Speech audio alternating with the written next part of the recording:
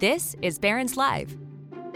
Each weekday, we bring you live conversations from our newsrooms about what's moving the market right now. On this podcast, we take you inside those conversations, the stories, the ideas, and the stocks to watch so you can invest smarter. Now, let's dial in. Hi, everyone, and welcome to Barron's Live, our daily webcast and podcast. I'm Alex Eule, Deputy Editor of Barron's. Thanks for joining us today for our latest update on tech stocks. We've just finished a 6-month start to the year in which the NASDAQ was up 32%. That was its best start since 1983. So it makes it a particularly good time, I think, to be assessing and maybe even reassessing tech stocks. So I'm happy to be joined today by my colleague, Eric Savitz, Barron's Associate Editor who covers tech for us from Silicon Valley. Hey, Eric. Hey, Alex. So let's just start with this. What do you make of this rather stunning first half of the year that we've had? And, where do we go from here? Right. Well, so let's remember the backdrop. So we came into this year after just a simply terrible year for technology stocks last year. So, we were starting from a down position, and the stocks in many cases were, there were stocks down 40, 50, 60, 70%. So we were ripe for some sort of recovery from that standpoint. Also, you have to remember that a lot of last year's sell-off was tied to the Fed. The Fed was raising rates all throughout 2022, as we know. And while it's not entirely clear what they're going to do from here, what we're pretty sure is that they're mostly done. Like, they may not be entirely done. We'll leave that to the economics reporters to sort that out. But what's pretty clear is that most of that is done. And so that's a big positive for technology stocks, which tend to perform better when rates are lower. We've also had, of course, the amazing AI boom where everyone has decided that artificial intelligence software is going to be the next big thing, like for real, like not, like the metaverse, but like something that's really going to affect both consumer companies, enterprise companies, every company, sort of like the internet. And we'll talk more about that. We'll get more to that. But that's clearly helped, right? So some of the key players in the AI story, like Microsoft, like Alphabet, like NVIDIA, have had huge runs this year. That's been a big contributing factor. And in fact, if you look at the biggest tech gainers this year, they're almost all an AI play of one kind or another. So I think that's part of it. And then the other thing is, the economy's been a little more resilient than people had expected. A lot of people thought we'd be in a recession by now. That hasn't happened. We just had just this morning had some stronger than expected jobs numbers, which again suggests that it's not helping the stock market. It does suggest that the economy is hanging in despite fears that we were headed for something ugly. So that's sort of so that's all contributed to this big rally in tech stocks this year. I guess the question is, what happens in the second half? I think that I don't think we're going to get another 30%, but I do think that it's going to depend a little bit again on the Fed. We're seeing it today. The NASDAQ's down, as we were chatting, about a little over 1% today, and it's out of concern that the jobless numbers are too hot, and that the Fed's going to have to keep raising rates. So we'll see about that. And then I think the other thing to keep an eye on is we're coming up on June quarter earnings.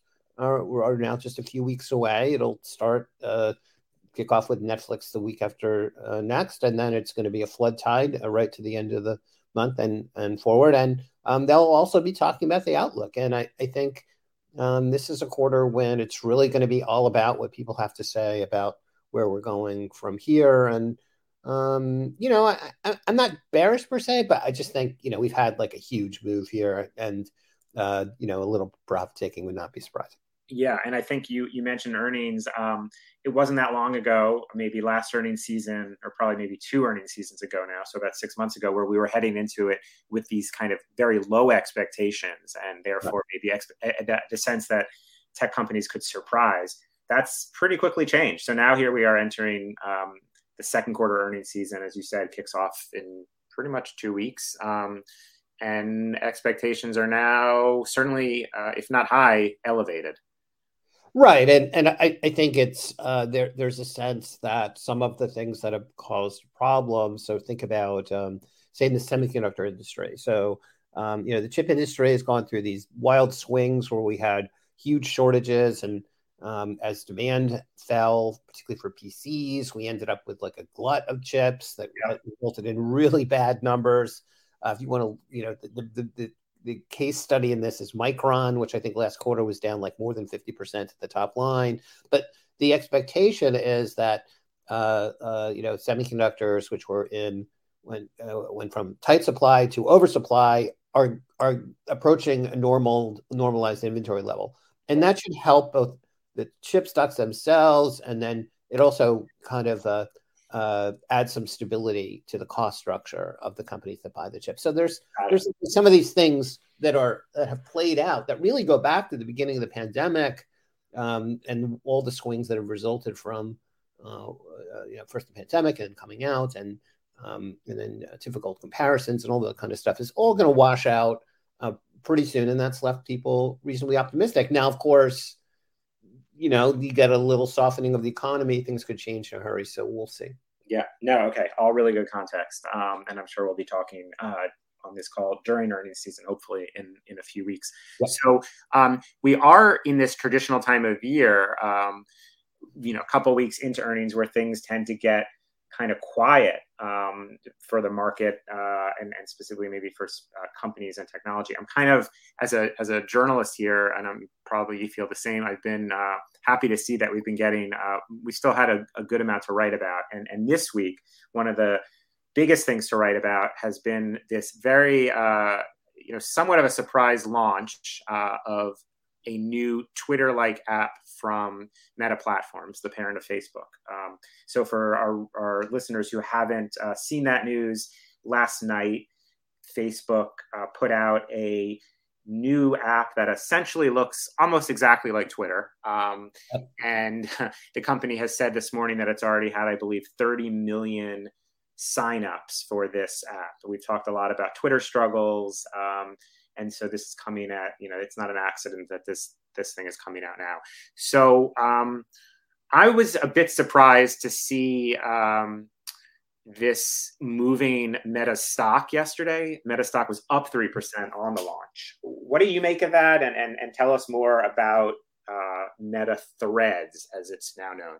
Sure. So there's a couple of things to keep in mind. First of all, it's fascinating to me that Meta has this pattern of adding new features and services largely by copying successful services of other companies, right? Yeah, so remind us about that history. Yeah. So Stories, which is now a big part of the Facebook experience, is short videos and photos posted by your friends or whoever about things that have just happened. It's sort of an ephemeral form that looks a lot like the version of the same thing, Stories on Snapchat, right? So that's where that one started.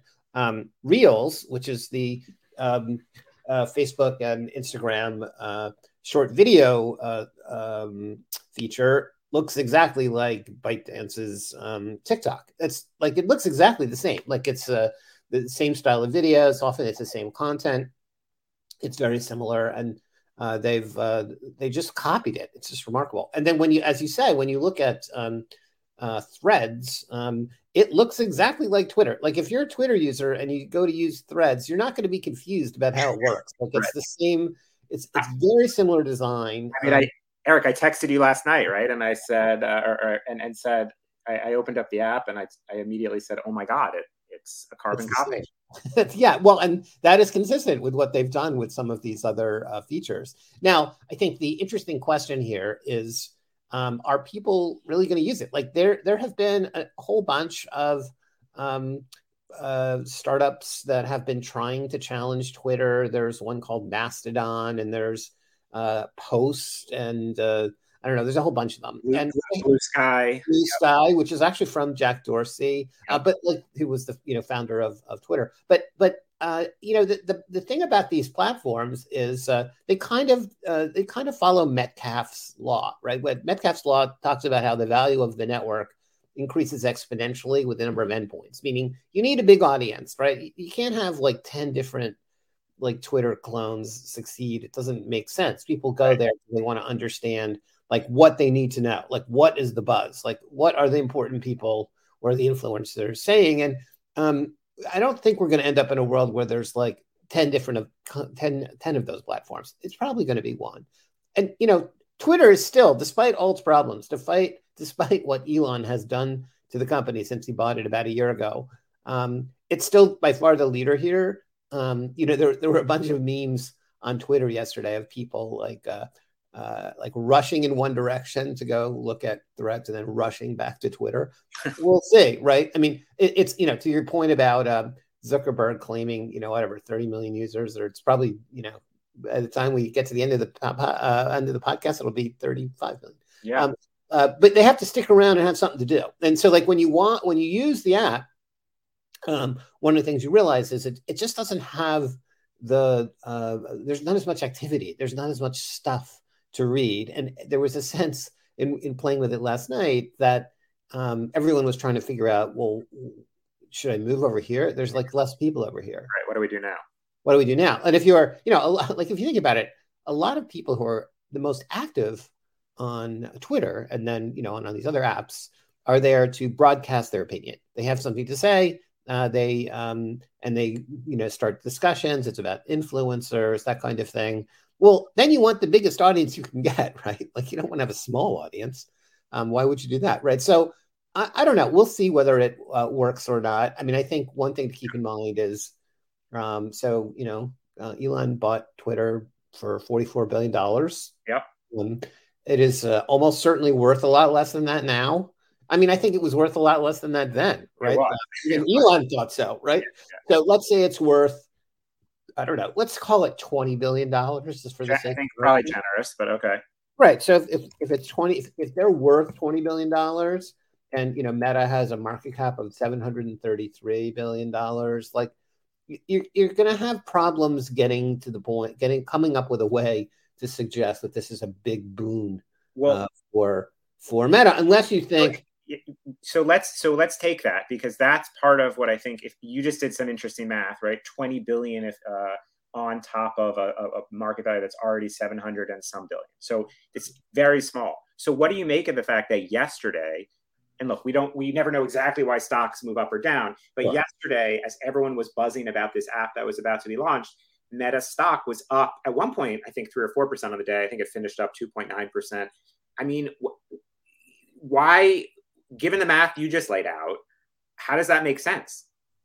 Yeah, well, I think that's a good question. And, it's like I saw one analyst, an analyst from Wells Fargo said in a note yesterday that they see 3% revenue upside at maturity for Threads, meaning, right, it's so a few years out, it's generating, as much as 3% additional revenue. Well, we just discounted that yesterday. Yeah. Right? So and by the way, they're not doing there's no advertising on Threads yet. And in fact, I read an interview with Adam Mosseri, who runs Instagram and is kind of connected with Instagram structurally at the company. And he's basically saying, we have no near-term plans to monetize. And, they have a long history of this. Like they barely monetize WhatsApp as it is. So we'll have to see how this plays out. I mean, I think it's,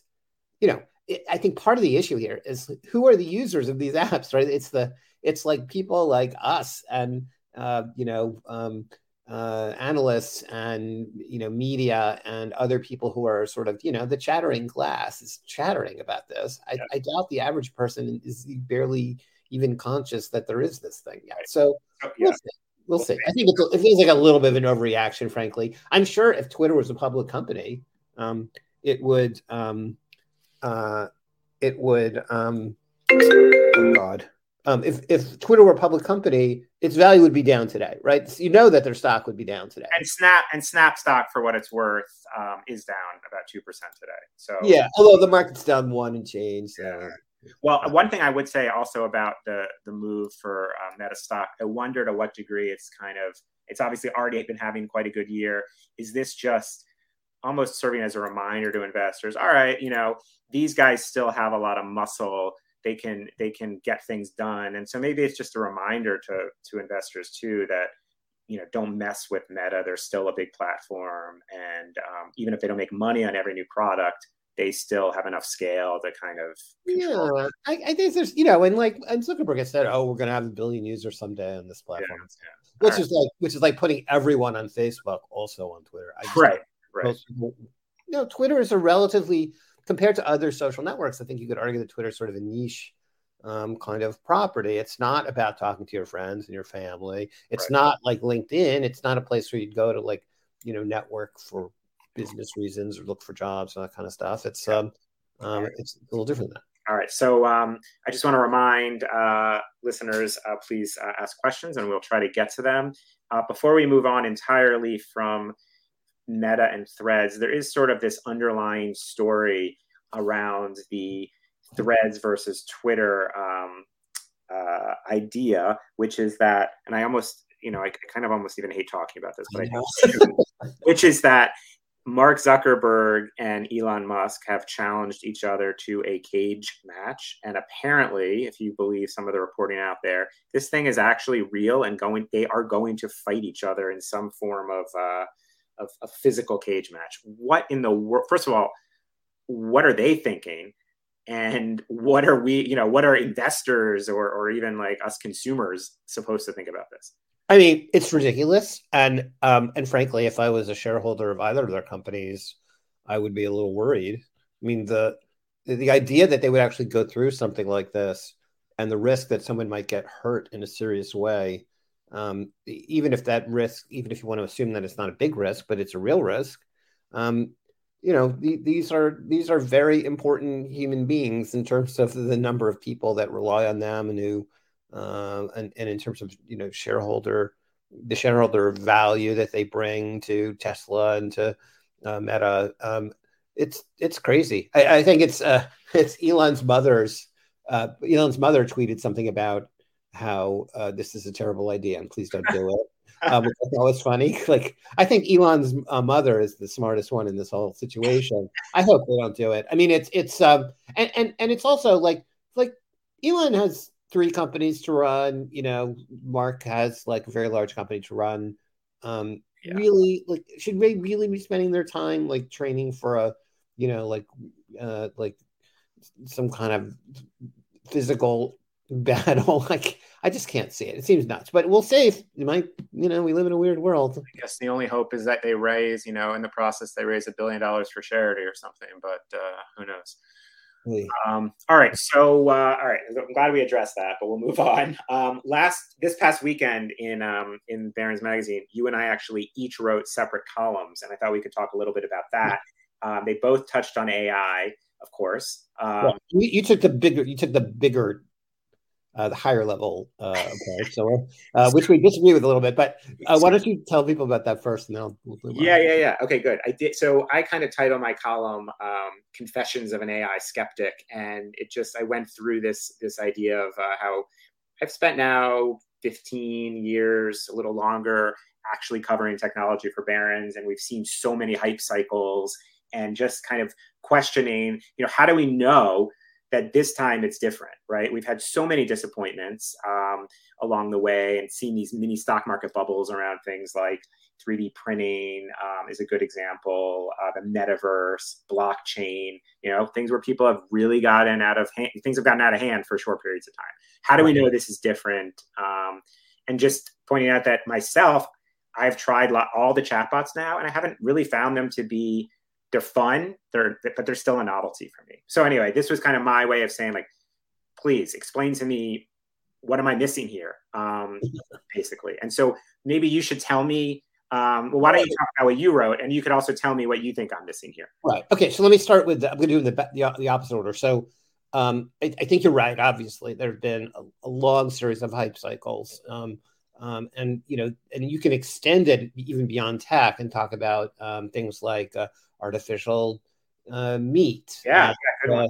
cannabis stocks, and there's like a ton. Like people are always looking for the new thing, something that hasn't been discovered, and there are certainly signs of froth in people looking for plays on artificial intelligence. You look at companies like C3 AI, which I think is up 400% or something this year. Like there's a lot of, oh no, it's only 250. But there's a lot of froth in the market here, and people have clearly bid up some of the leading players by a lot. Nvidia is up almost 200%, and there's by far the leading player making chips to do AI training. I think it feels a little more to me like either the early days of the internet or maybe the early days of cloud computing, where these are things that really did impact the world in a major way. And I think it's, part of the problem we have here is that it's so early, right? I mean, if you think about, if you want to sort of peg the start of this to the launch of ChatGPT, it was last November. It's like barely been it's like a little over half a year. So maybe 3/4 of the year. So it's just really early. I think that you have to look at this, I think, from two different lenses. One is there's the public facing piece, which you talked about, like, not finding that much value using chatbots. There's some data recently that the traffic to ChatGPT in June was down a little bit from May. Right. So I don't know. I will say, like, I've been using some of them. I actually like Bard quite a bit. My wife told me yesterday that she thought she loved Bard and was using it all the time for all kinds of things. And like that it's a good place to quickly get facts for things. And you're not clicking through blue links. Bard is the Google version for folks. Bard is the Google version, Bing Chat. And there's actually quite a few experiments going on here, but it just feels it does feel really early. And I think one problem we have, to pick up on the internet analogy, is in the early days, you think about Netscape. Remember, Netscape went public in 1994, which is really almost before the start of the internet bubble. We probably many people at the time would have asserted that that's going to be the next great technology company. They got acquired by AOL. So they were not the big winner, right? So I think maybe we have to wait a little while to figure out who the big winners really are. Maybe it's going to be OpenAI. Maybe it's going to be some other company that no one's heard of yet. I mean, there's probably 24 private companies with doing generative AI with a market with a valuation above $1 billion. So we'll see. So now I wrote about, in particular, because about the outlook for Alphabet. Now, Alphabet, which of course is the parent of Google and YouTube, has been working on AI for a really long time. They bought this company called DeepMind, which has been focusing on AI. They have a lot of their own internal research on AI. They are clearly one of the technology leaders here. And as mentioned, they do the Bard chatbot, and they're inserting more AI technology into the ordinary Google search. In fact, if you go, if you open Google, go to google.com, there's a little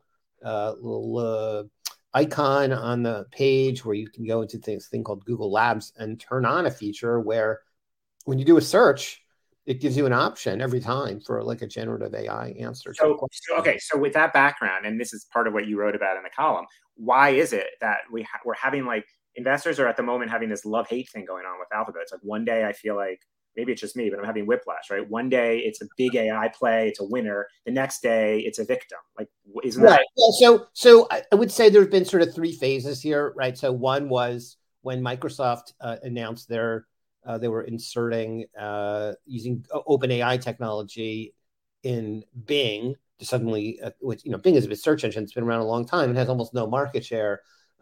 But there was suddenly this sense that, maybe they're a real threat to take a little bit of market share away from Google Search. And Google Search is such a fantastic business that, like, a little market share is like a lot of money, right? So I think Microsoft said at the time, like, 1% market share swing is like $20 billion in revenue. switching from one to the other. And that it happened that the same week that they did that, Alphabet made some AI announcements that weren't very well received, and there were some problems with the announcements that we won't bore people with right now. And so people got scared. Alphabet stock dropped like 12% in 2 days after that Bing announcement. Right. And then things came right back. A few months later, they announced a bunch of new AI technology. The street had a much more positive reaction, and it felt like, we were all worried about nothing.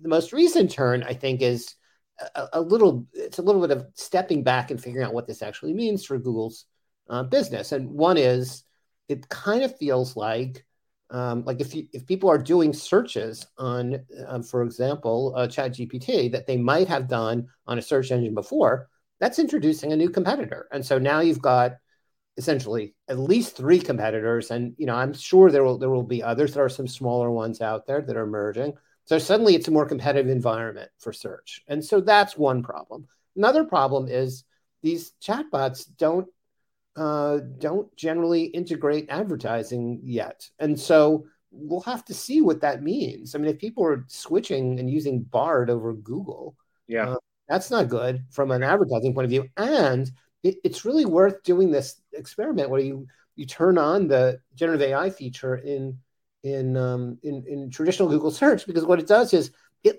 takes over the top half of the page, and so the result is much worse real estate for advertising. Right. And some analysts have pointed that out, and they think that it's a potential issue. Okay. And the other thing to keep in mind also is, it is, at the moment at least, far more expensive per query to do it in an AI chatbot format than in search. And so they're going to have to, because of the computing power much more computing power is required. And so they're going to have to spend more on both NVIDIA or other people's chips and building servers, et cetera, and more engineers. So got it. I thought it was a really good way of reminding people too that if assuming AI is this real game changer, then we're going to see the same thing we've happened in other real game changers, which it reopens the whole marketplace. It will cause billions of value to be created, but also billions in value to be lost. And obviously that's what's going on here. So yes. So all right, we're already starting to get up against our time, and we have a bunch of other things to talk about. Let's do Apple really quickly, and we could spend the whole call on Apple. But the reason to talk about Apple now in particular is it just crossed the first time ever for a public company, US, to cross the $3 trillion market value level. So I got a few questions for you. Can it hold this? Where does it go from here? And put this valuation that Apple currently is getting in context. Right. So, $3 trillion is remarkable. Right now, Apple, remember, we talked about this before the show. They were the first to $1 trillion in market cap. They were the first to $2 trillion in market cap, and now the first to $3 trillion in market cap. And every time they do that, everyone wrings their hands and goes "Oh my God, how much higher can it go?" And now you have people saying, "Well, maybe what would it take to get to $4 trillion?" Right. So, and I think it's a legitimate question. I think part of the question is, what will drive it there? Well, it has to be driven by growth.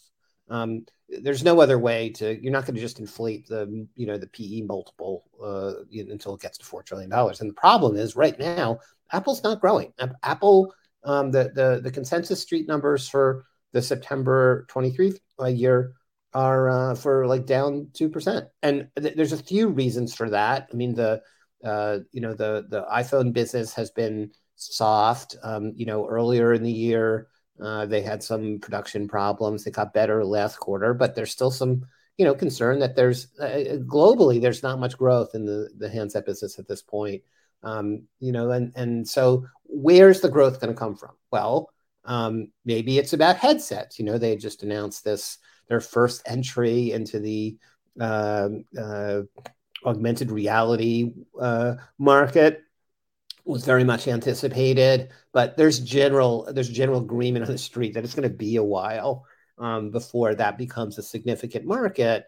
And, services is an area that they've really pushed hard on, particularly around, financial services. They have like a savings account. They have all these other things that they're doing, buy now, pay later. Lots of that. I mean, and I would say, Apple Pay is an interesting example because Apple Pay has been around for a long time, but it feels like it's gained traction. You can now use Apple Pay almost everywhere, and I feel like more people are using it for more things. There's every year we'll get every year we get a new iPhone. iPhone 15 is coming up in the fall. I've heard remarkably low buzz about iPhone 15 so far. I'm not sure why that is. Maybe it's not going to be maybe it's not going to be as big a change as some years. 14 was also not a big year in terms of technology it added to the phone. So we'll see. I mean, I think on the other hand, what we've been demonstrated historically is being too bearish on Apple has tended to be a bad call, right? In the long run, anyway. But I do think that the stock is wavering here, right around the $3 trillion level as we talk, and it's trading at like more than 7 times sales and like 30 times earnings. It's not a cheap stock, and it's not growing. So there's some challenges here. Yeah, and check my history on this, but I'm pretty sure on both the 1 trillion and 2 trillion level, the stock sold off after both of those before then rebounding and moving on, didn't it? Yeah, and I think that's right. And then, the stock is up almost 50% for the year. Right. That's a pretty good year, right? So maybe the stock needs to consolidate. And I think, we've got earnings coming up in a few weeks. The expectations are for sort of a flattish quarter. Right. So maybe there'll be something surprising, but I think after that, we turn forward and look at the next iPhone launch, and then and also the headset launch. And I guess one point I would make is being bearish on Apple right now is not a call that it's not going to eventually hit 4 trillion, right? Because but right. So you can sort of. Here's the amazing fact, by the way, which I think some people don't realize is, we've been talking about AI driving the tech sector, particularly the mega caps forward. Apple has actually outperformed both Microsoft and Alphabet this year.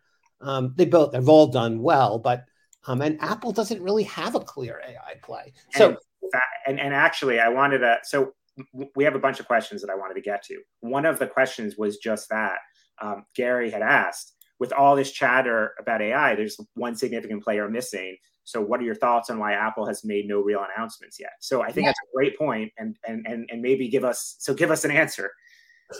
Well, as you know, I wrote a column about this right after they did the headset launch, and kind of said, because they didn't at their developers conference keynote where they launched the headset, they barely even said the words AI, which is amazing because every other company can't stop saying it, right? Like they say it on every occasion, happy AI morning to you. So I think I would certainly not suggest that like Apple's just ignoring the trend. But I find it curious that we're not seeing a more front and center play for Apple here. Now, remember, Apple is primarily a hardware company, right? They generate most of their revenue from selling physical goods, and that's a little bit different than Microsoft or Alphabet or Amazon.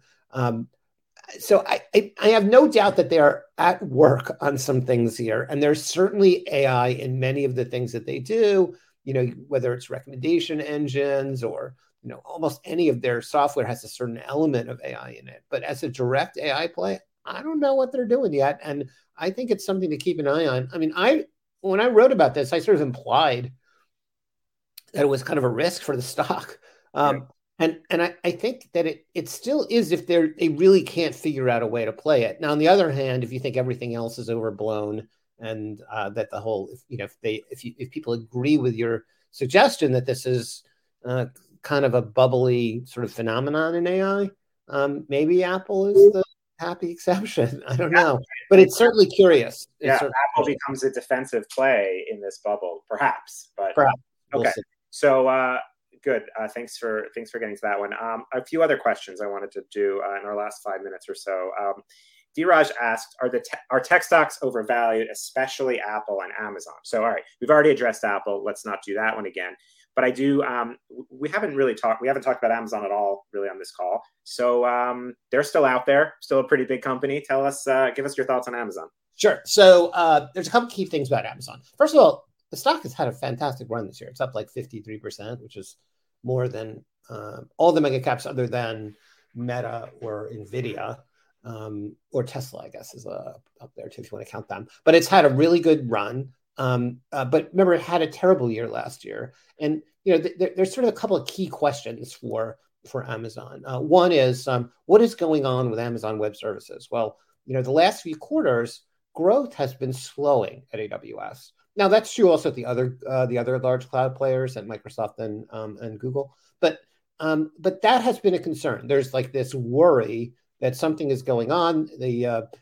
All of the companies talk about their customers optimizing their spend, which is a nice way of saying trying to spend less on the cloud. Yeah. I think that's more economic conservatism issue than some, sort of like, oh, the cloud business is maturing or something. Like, so I'm actually pretty bullish about the outlook for AWS, and in particular because of AI. I mean, AI models are going to be run in the cloud. Amazon is doing a whole host of things to try and attract business related to AI. They have their own large language models. There's a lot going on there. They're not usually the one that you think of first when you think about the software players in AI, but I think that are somewhat underappreciated there. And then the other thing is, of course, their core retail business, which has gone through some trauma. They overexpanded during the pandemic. They had too many employees. They had too many warehouses. They had too many of everything. And so they've been going through some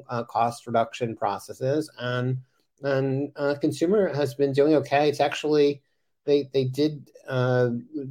will continue to grow that business, and I think they're going to be fine on that score too. And then the wild card here though is regulatory. FTC chair Lena Khan clearly does not like Amazon. She's made that clear years ago that she thinks that they're underregulated. They've filed a number of actions against Amazon intended to slow their ability to do acquisitions and could be more aggressive trying to get them to shed parts of their business. So I think that is a wild card for Amazon. But I think overall, I'm still pretty bullish about Amazon despite the run up in the stock. I think that we haven't seen this AWS turn yet. I think it's probably a quarter or two away. Yeah.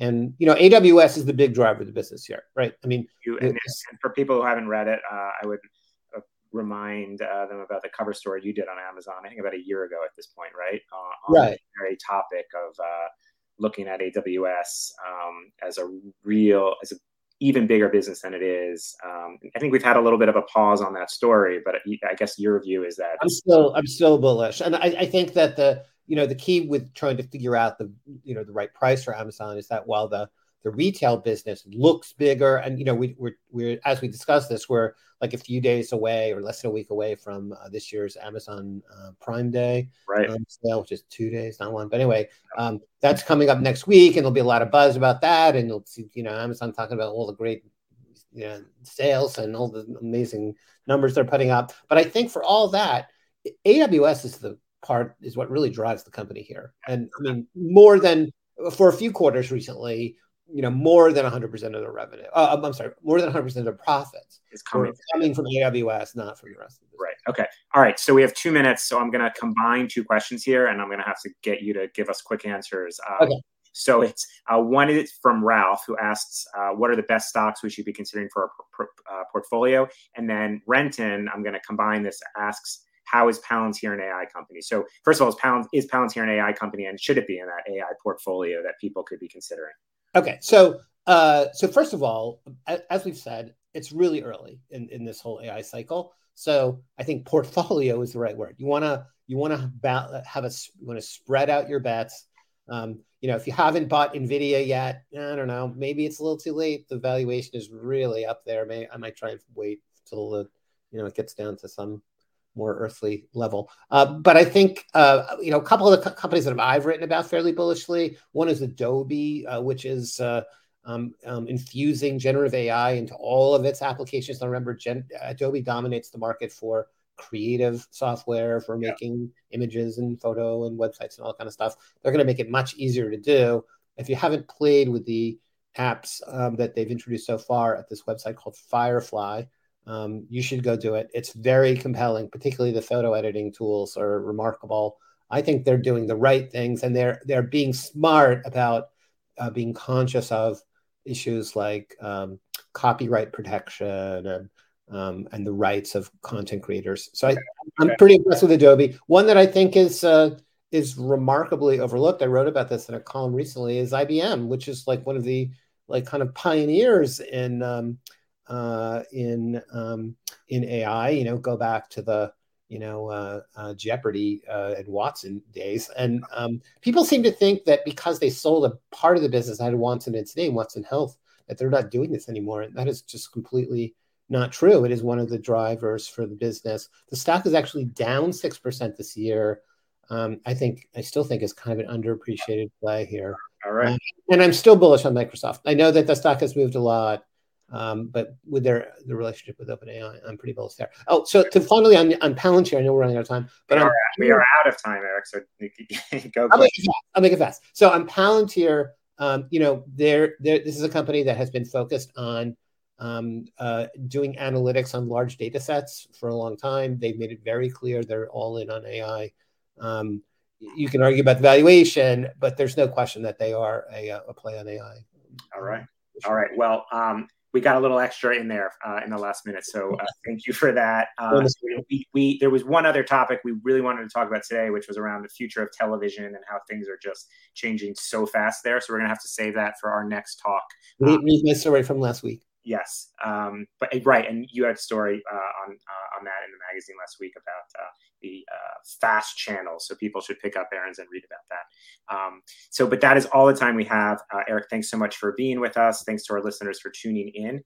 Please join us again tomorrow when my colleague Matt Peterson, Barron's Ideas editor, is going to be joined by Tina Fordham, who's a geopolitical strategist and the founder of Fordham Global Insight. They'll be talking about the state of geopolitical risk and how investors should prepare for the next crisis. Thanks again for listening. Stay well and have a great day.